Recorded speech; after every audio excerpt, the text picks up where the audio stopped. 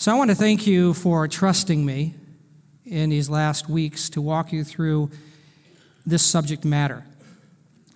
I received an email this week from a lady who visited last week, and she was communicating her surprise to come into the service and hear us talking about sex and intimacy when she came expecting a Lenten sermon. And so I wrote back to her and I said, I'm sorry if it made you uncomfortable.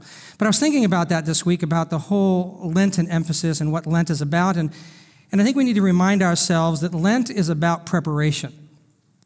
It's the preparation of the believers. And traditionally that's been done through penance and prayers and almsgiving, through self-denial and repentance.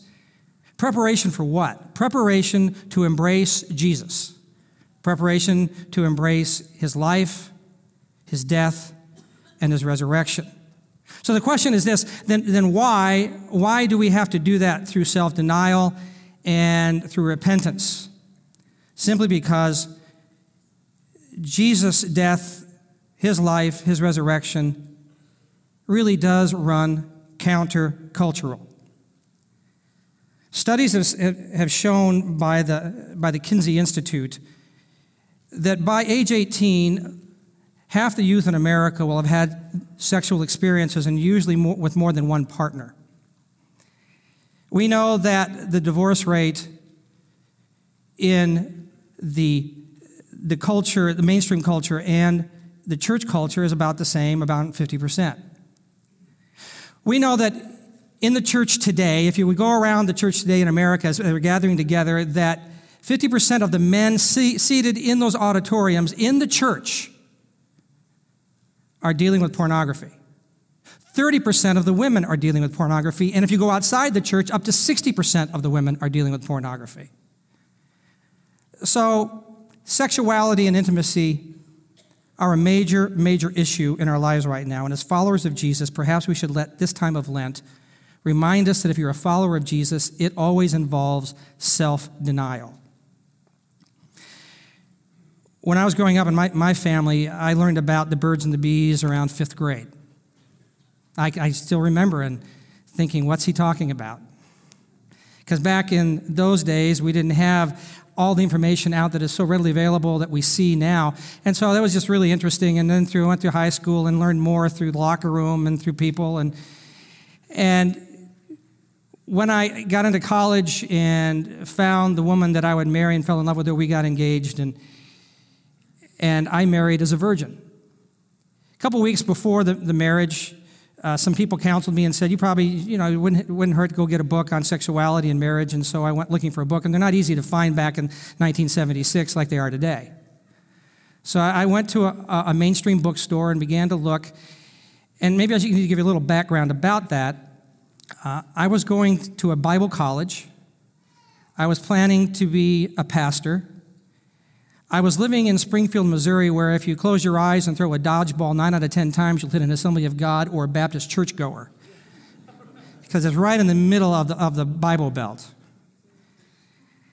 And so to go do this, I was on a clandestine mission, so I went in and quickly tried to find the book I thought would be appropriate, pulled the book off the shelf, went straight to the register, hoping that she would just take it, slide it in a bag, ring it up, and I'd get out the door.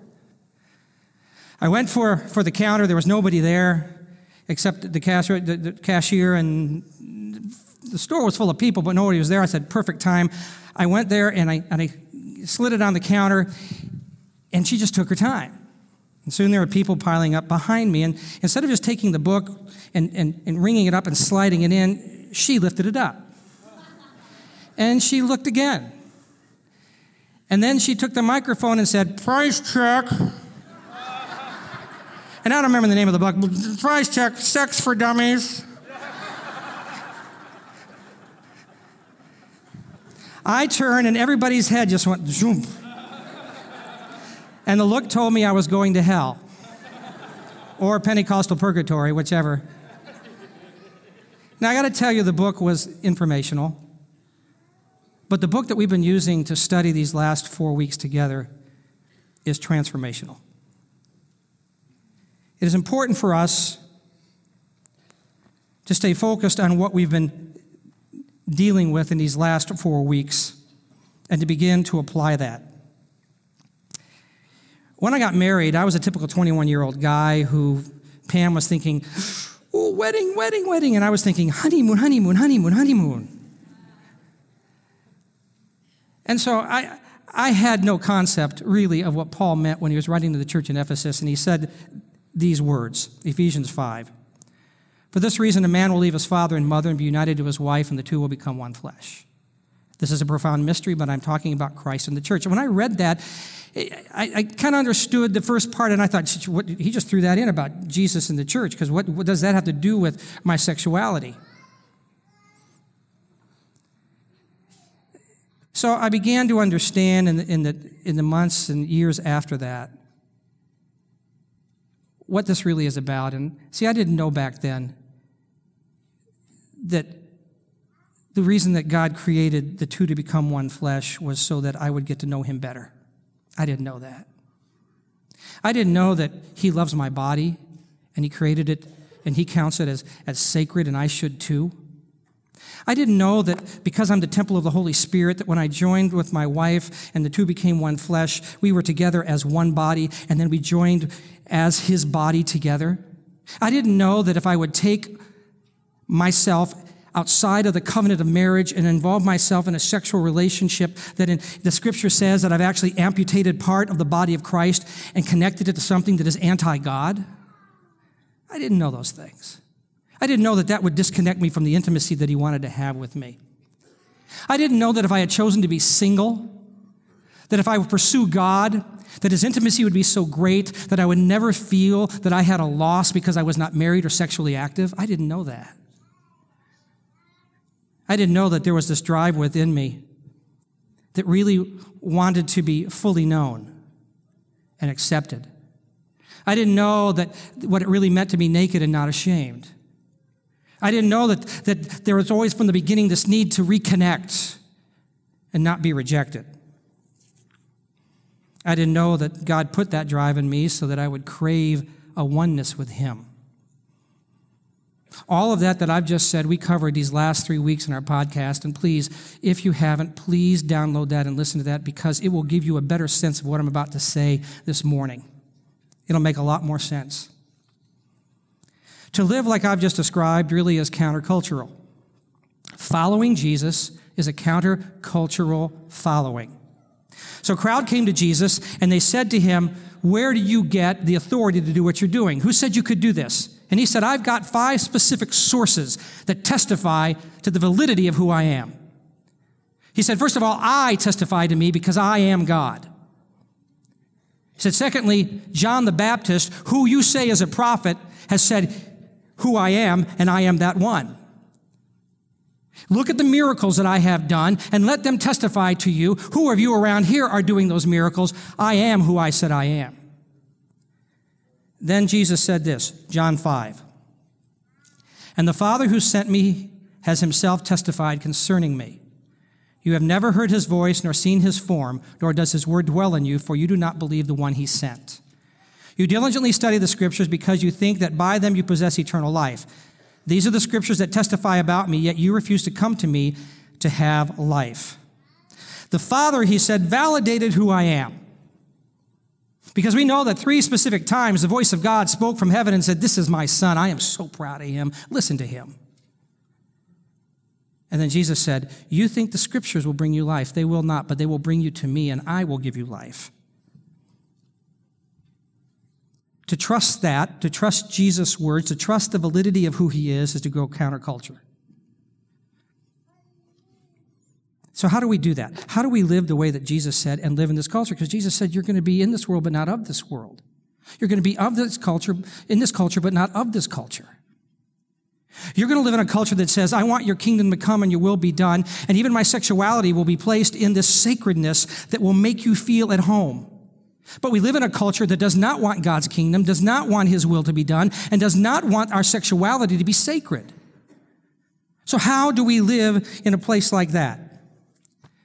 So now I'm going to take you in this study today to a place that some of you may not be comfortable. You may be uncomfortable where I'm going. But I'm going to ask you to just hang with me through this process until I'm finished. My fear this week has been that some of you will say, ooh, you're too liberal. And some of you are going to say, you're too judgmental. And that the only person left when I'm done will be my wife, because I'm paying for her lunch. So please, stay with me in this process, because here's the deal. We would rather trust what is like us, not where Jesus would lead us. When you come to Jesus, he will always say to you, come follow me. And when he says, come follow me, you will always end up sometime at this point. And Mark records it in Mark 8. If anyone would come after me, he must deny himself and take up his what? His cross and follow me. You see, you can't follow Jesus. Eventually, when you're following Jesus, you got to carry a cross. You just can't follow him without the cross. It's part of the deal. For whoever wants to save his life will lose it, but whoever loses his life for me and for the gospel will save it. What good is it for a man to gain the whole world, yet forfeit his soul? Here's the process. When we begin to walk with Jesus and we begin to trust him, we will then begin letting go of those things that are not part of his design for our life. But that is not immediate. If we learn anything from the story of the prodigal son, is that the Father gives us time to trust his love. But I'm too much like the older brother. Because you show up and I'll say to you, what are you doing here? You smell like pigs. You're unclean. I'm the good son. I didn't do anything wrong. We will not eat together. We will not party together. If following Jesus is a countercultural following, then I want to tell you that loving Jesus is a cross-centered loving. Do you see who Jesus is hanging by when he's on the cross? Let me show you a picture. You remember. I appreciate the words of Richard Rohr, who said this: Jesus hung in total solidarity with the pain of the world and the far too many lives on this planet that have been nasty, lonely, brutish, and short. After the cross, we know that God is not watching human pain, nor apparently always stopping human pain, as much as God is found hanging with us alongside all human pain. Jesus' ministry of healing and death, of solidarity with the crucified of history, forever tells us that God is found wherever the pain is. This leaves God on both sides of every war, in sympathy with both the pain of the perpetrator and the pain of the victim, with the excluded, the tortured, the abandoned, and the oppressed since the beginning of time. The cross is our pattern of love. We had in our house for several years a lamp. Pam's dad gave us that lamp. Pam's dad found that lamp in the trash on a street one day. He took it and said, this looks good, and he rewired it. And we kept it. It was great. That's called redemption. Redemption is giving value to something that has been rejected. Jesus gave us redemption. Redemption is always hanging where it's needed. For Jesus taught us that. Luke says this in Luke 15, now the tax collectors and sinners were all gathering around to hear him. But the Pharisees and the teachers of the law muttered, this man welcomes sinners and eats with them. Now let me stretch us a little bit. The community where Jesus lives invites all types of sinners. Is this a community where Jesus lives? You can answer. Is it? Okay. Quite frankly, those who reject the kingdom lifestyle are welcome where Jesus eats. That's what he did. So what happens when someone enters into our community of faith who is not transformed yet into the kingdom lifestyle, especially in their sexuality? I have friends who come here and worship once in a while, and they are not married and they're sexually active. I have a gay friend who we talk about his relationship with Jesus. He loves Jesus. I have a friend who's transgender. And as I listen to her story, My heart broke for her because she said if it wasn't for Jesus helping her discover who she truly is, she would have committed suicide. I love them. What do I do with them? You say, but the scripture says. I know, we're all experts on that. We're all experts of the law. An expert of the law came to Jesus and said, how can I get eternal life? And Jesus said, well, what does the law say? And he said, love the Lord your God with all your heart, your soul, your mind, and your strength, and your neighbor as yourself. And Jesus said, do that and you'll live. He said, oh, by the way, who's my neighbor? And Jesus said, well, there's this guy going from Jerusalem to Jericho, and on this very dangerous stretch of road, he was robbed and beaten and left for dead. Two religious people came by on their way to worship, realizing that he may be dead, but he's all beaten and he's bloody. They can't touch him because if they touch him, they also will become unclean and they cannot worship. Therefore, they leave him to die. Jesus said, there comes one who the Jews declare is unclean already, a Samaritan. Most hated person in all of Israel. He comes, finds the man, binds up his wounds, takes him to an inn, pays the inn to help him recover there. And Jesus said, who's the neighbor? You know, that thing about love your neighbor as yourself, who's the neighbor? And the guy says, well, the Samaritan. And Jesus said, go and do likewise. So how do you love like that? I think the thing we've got to understand is that if we're going to love like that, we have to be willing to touch and be in community with the unclean. For that to happen, we've got to be empathetic.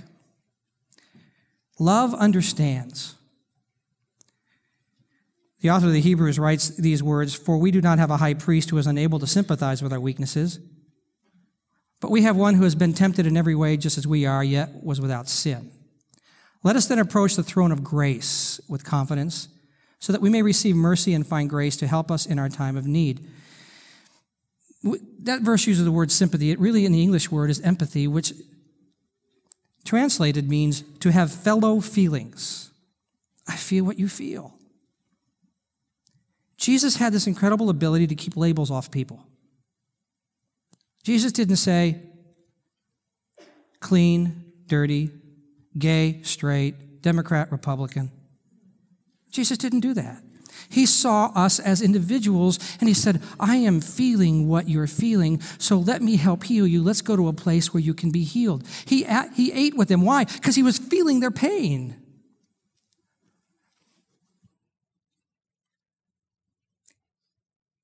If Jesus did that because he's a priest, what does that say to us in this place? In fact, let me just ask, how many of you are of the community of faith in Jesus? Raise your hand. Okay.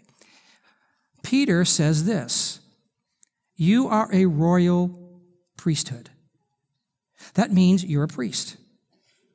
If you're a priest in the image of Jesus, then you are just like Jesus. So what the author of Hebrews wrote should apply to us.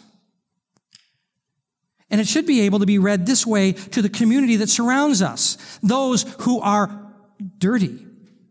Those who have not been transformed into the lifestyle of the kingdom. It should be able to be said about us as this goes out to those outside the community. For you people outside of the community have a priest. And he is not unable or she's not able to sympathize with your weakness because the people within the community of faith understand your pain because they have not been without sin. They have sinned. They know that pain. They've been tempted in every way just as you are. So go ahead and approach the throne of grace with confidence, because those folks will receive you with mercy and you will find grace from them in your time of need. We've got to be able to say, I am feeling your pain. Let me take you someplace where you can be healed. You spend some time with people who have same-sex attraction, and I'm going to tell you, you're going to find that they didn't choose it. You say, well, they were probably born with it, or maybe they weren't born with it. I don't know that stuff. I just know this, that you talk to them and they say, I didn't choose this pain. I didn't choose this confusion. I didn't choose this.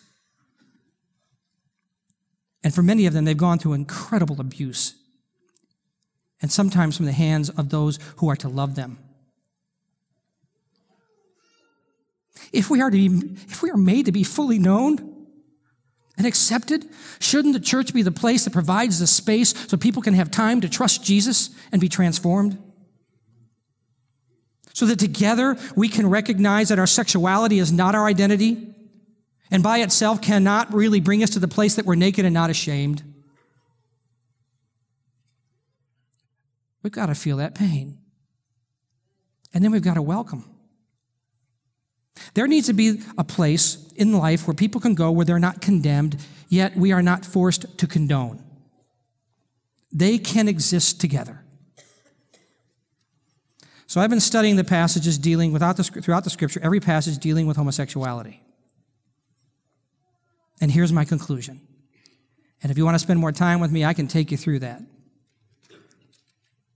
Same-sex attraction is not a sin. Acting on that attraction is. It's not accepted by God.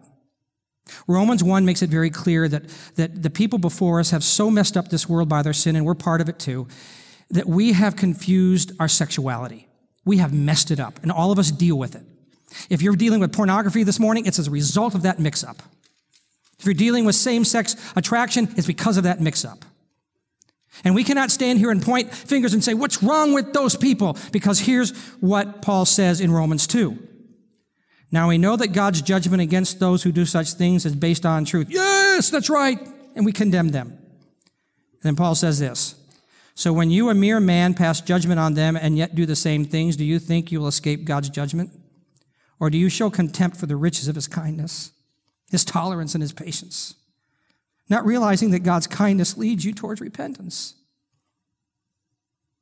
I was worshiping up here today, and we got into the song, and the worship team just took us right there, and I'm just thinking, God, thank you, because I have so messed up, and yet you have forgiven me, and I'm just so relieved. There are things that I've done that I was so afraid that would go public as I was growing up and in life, and I thought, oh, if somebody knew, I'm just dead, and God, in his kindness, took care of me. Who here is perfect and not dealing with any sin in your life at this moment? You say, but this is sexual sin he's talking about. I am having trouble finding anywhere. I know that sexual sin has greater consequence on the physical body, but I can't find anywhere where God has that at the top of the list of sins. He said, okay, we're going to first start with sexual sin, then we're going to go to murder, and then we're going to go to robbery, and then down in here, we're going to get speeding on Peach Street, and then down here, not putting the toilet lid back down.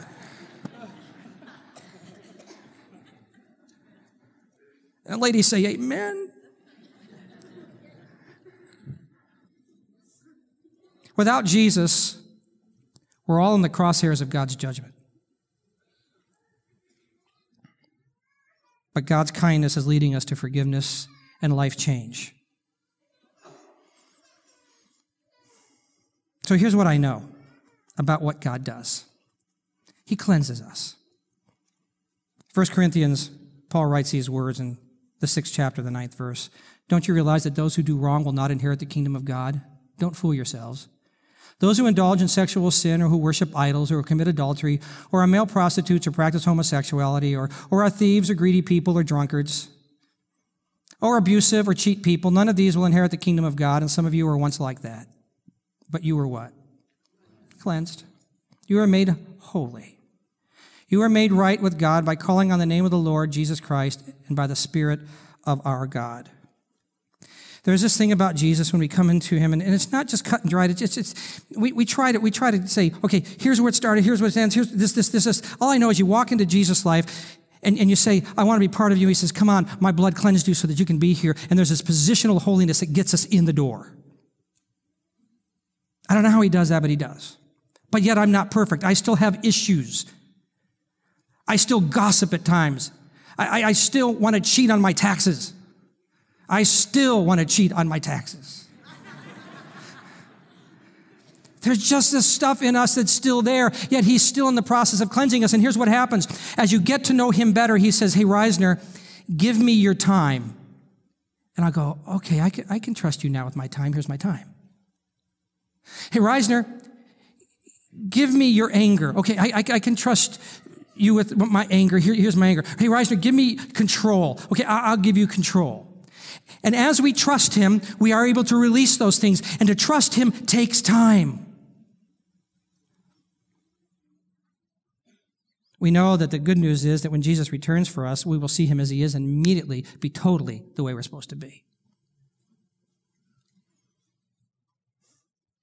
I've been thinking this week about the fact that coming up in June, I'll have been married to Pam 37 years. Was I right? Okay, good. I deeply, deeply love her. In fact, the last decade, I feel like I've just loved her more than ever. And I'm so thankful for 37 years of expressions of love and physical connections of love and all of the stuff that God's provided. And I thought, what would happen if Sonny, a prophet of God, a true prophet of God, came to me and said, you know, God's word says that your relationship with Pam and the love you have for her is invalid. You can't love her anymore that way. It would kill me. And the only way that I would be able to release that is to be able to say, but I trust Jesus, and there's something better beyond. When our son Dustin was born, in about 6 months, he got a really severe infection and was in the hospital, and we thought he was going to die because his fever just would not come down. And I remember us standing there by him and finally came to the place that we prayed, Jesus, if you want to take him, you can take him. Now, when he got in high school, I prayed that a lot. Jesus, if you want to take him, you can take him. Feel free.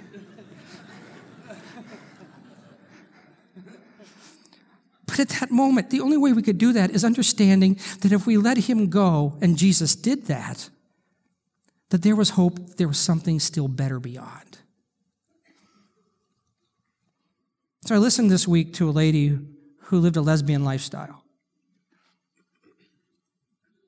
She came to a church with her partner to see if she could create an uproar in the church, to see if those people would hate her. And she said the most amazing thing is we came in and started listening to Jesus, and nobody even stared at us as we sat there and held hands. Nobody said anything to us. And she said, as I began to listen to who Jesus is, I began to ask about him, and I began to understand him more. And the time came that Jesus said to me, as we're talking, he said to me, give me your time. I said, I can trust you with my time here. Give me your job. Okay, I can trust you. I know you well enough now that I can trust you. Here's my job. She said that he kept asking for things, and then one day he said, give me your body. She said, okay, I can trust you with my body. And then he said, give me your sexuality. And she said, okay, I think I can do that. I can trust you with my sexuality. She still has attraction. But she's been away from that relationship now for 5 years because she understood what it was to trust Jesus and that there's hope beyond what she had to release. All of us are on a journey of God peeling back layers upon layers of stuff that do not belong in his perfect design. That we've got to come to the place that we trust him with that, and we have a hope that goes beyond what we think we lost. Take up your cross and follow me.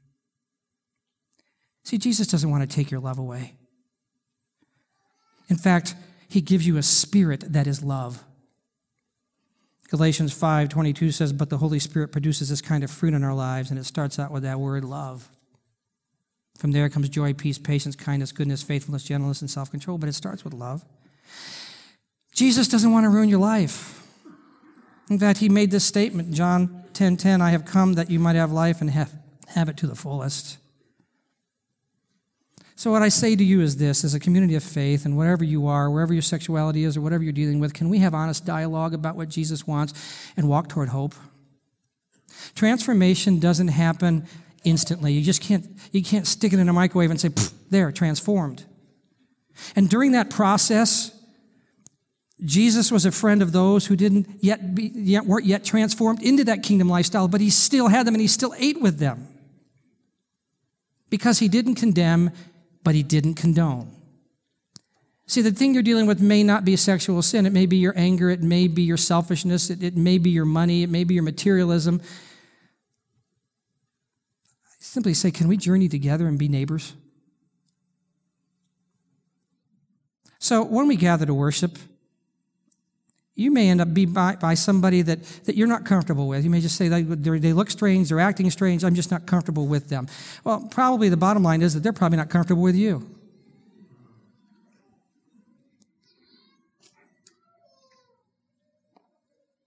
And especially if somebody comes in here that you're having trouble with their sexuality, just give me a moment here. Just, could it be they're in here wanting to see if you're going to hold up a placard that says God hates you? Because I'll tell you right now, Jesus ate with people who had a different sexuality than you're used to. It was prevalent in his time.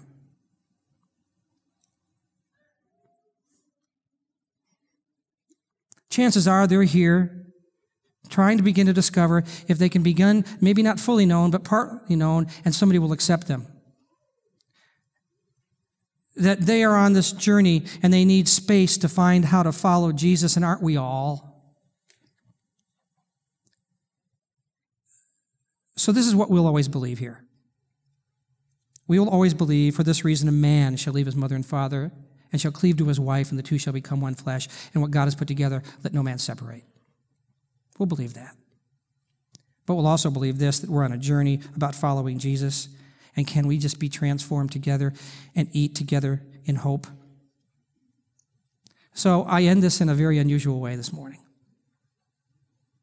In just a moment, we're going to show you a video. At the end of the video, a question is going to come up on the screen, and I want you to ask Jesus that question.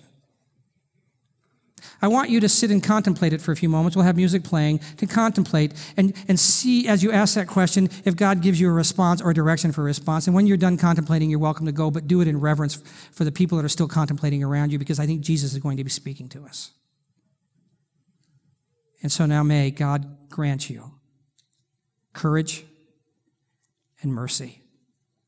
Let's see the video, ask the question, then you're welcome to go.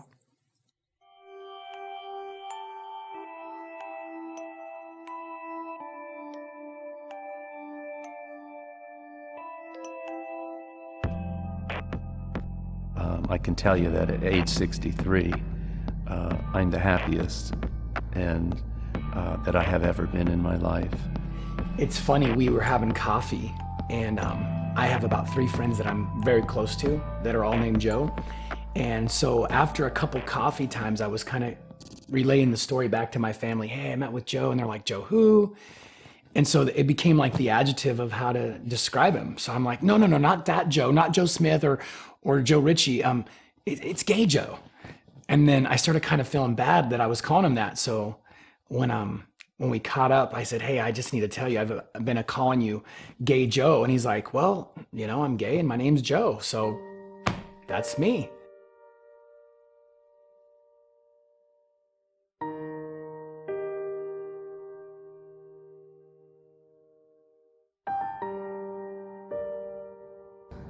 One of the questions I always ask, because I'm sort of a stirrer-upper and curious as to how did he feel about being in a church that was open and affirming. And to my surprise, Jason said, I love it. I think it's great. I want every church, I want the church that I'm part of to be open with accepting arms, to say, hey, listen, I love you for who you are, not where you are, because unless we give them an opportunity to be in proximity to the message of hope, they'll never understand the liberating power of that message. He said to me, would you like to have coffee? I said, sure, why not? So we had coffee that first time. We spent a lot of time talking, and we realized that we agree about more than we disagree on, and I was impressed with his heart and his feelings for people and how he dealt with people. Every agreement became a building block to the friendship. A strong foundation was made, but it gave me an opportunity to explain to him the scriptures. One of the things I realized early on in our dialogue was that he was walking a very, very fine line with his own congregation And I was concerned about him because I knew he has a lovely wife and 2 beautiful children, and I know how ugly people can be. So I cautioned him, and I said to him, have you any idea what this is going to mean to you in terms of your congregation and the conservative folks that are in your congregation?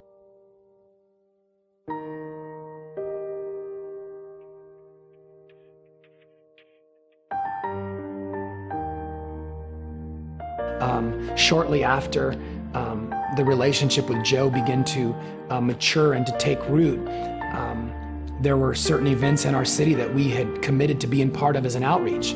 One of them was passing out water bottles at the Gay Pride Parade. Well, when these people that are, in my opinion, just hate-filled, found out that I was there and that we had representation there as an outreach, they showed up at our church in full force and began to picket.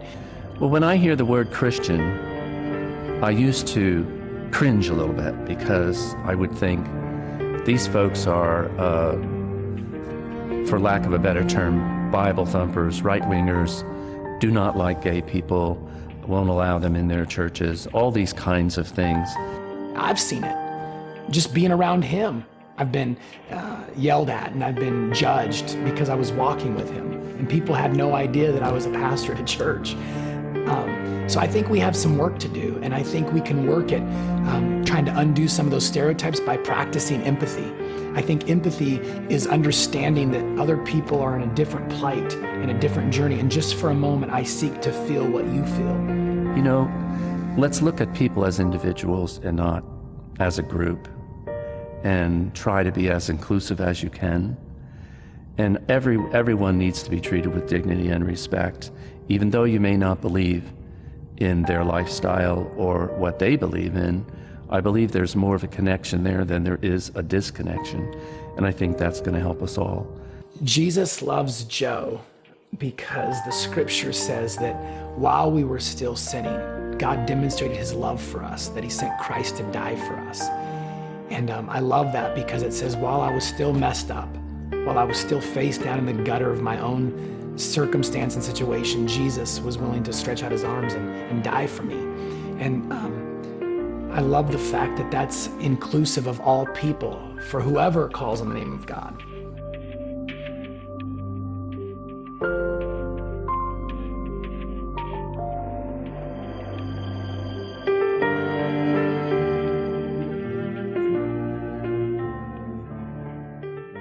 Here is the question to ask God.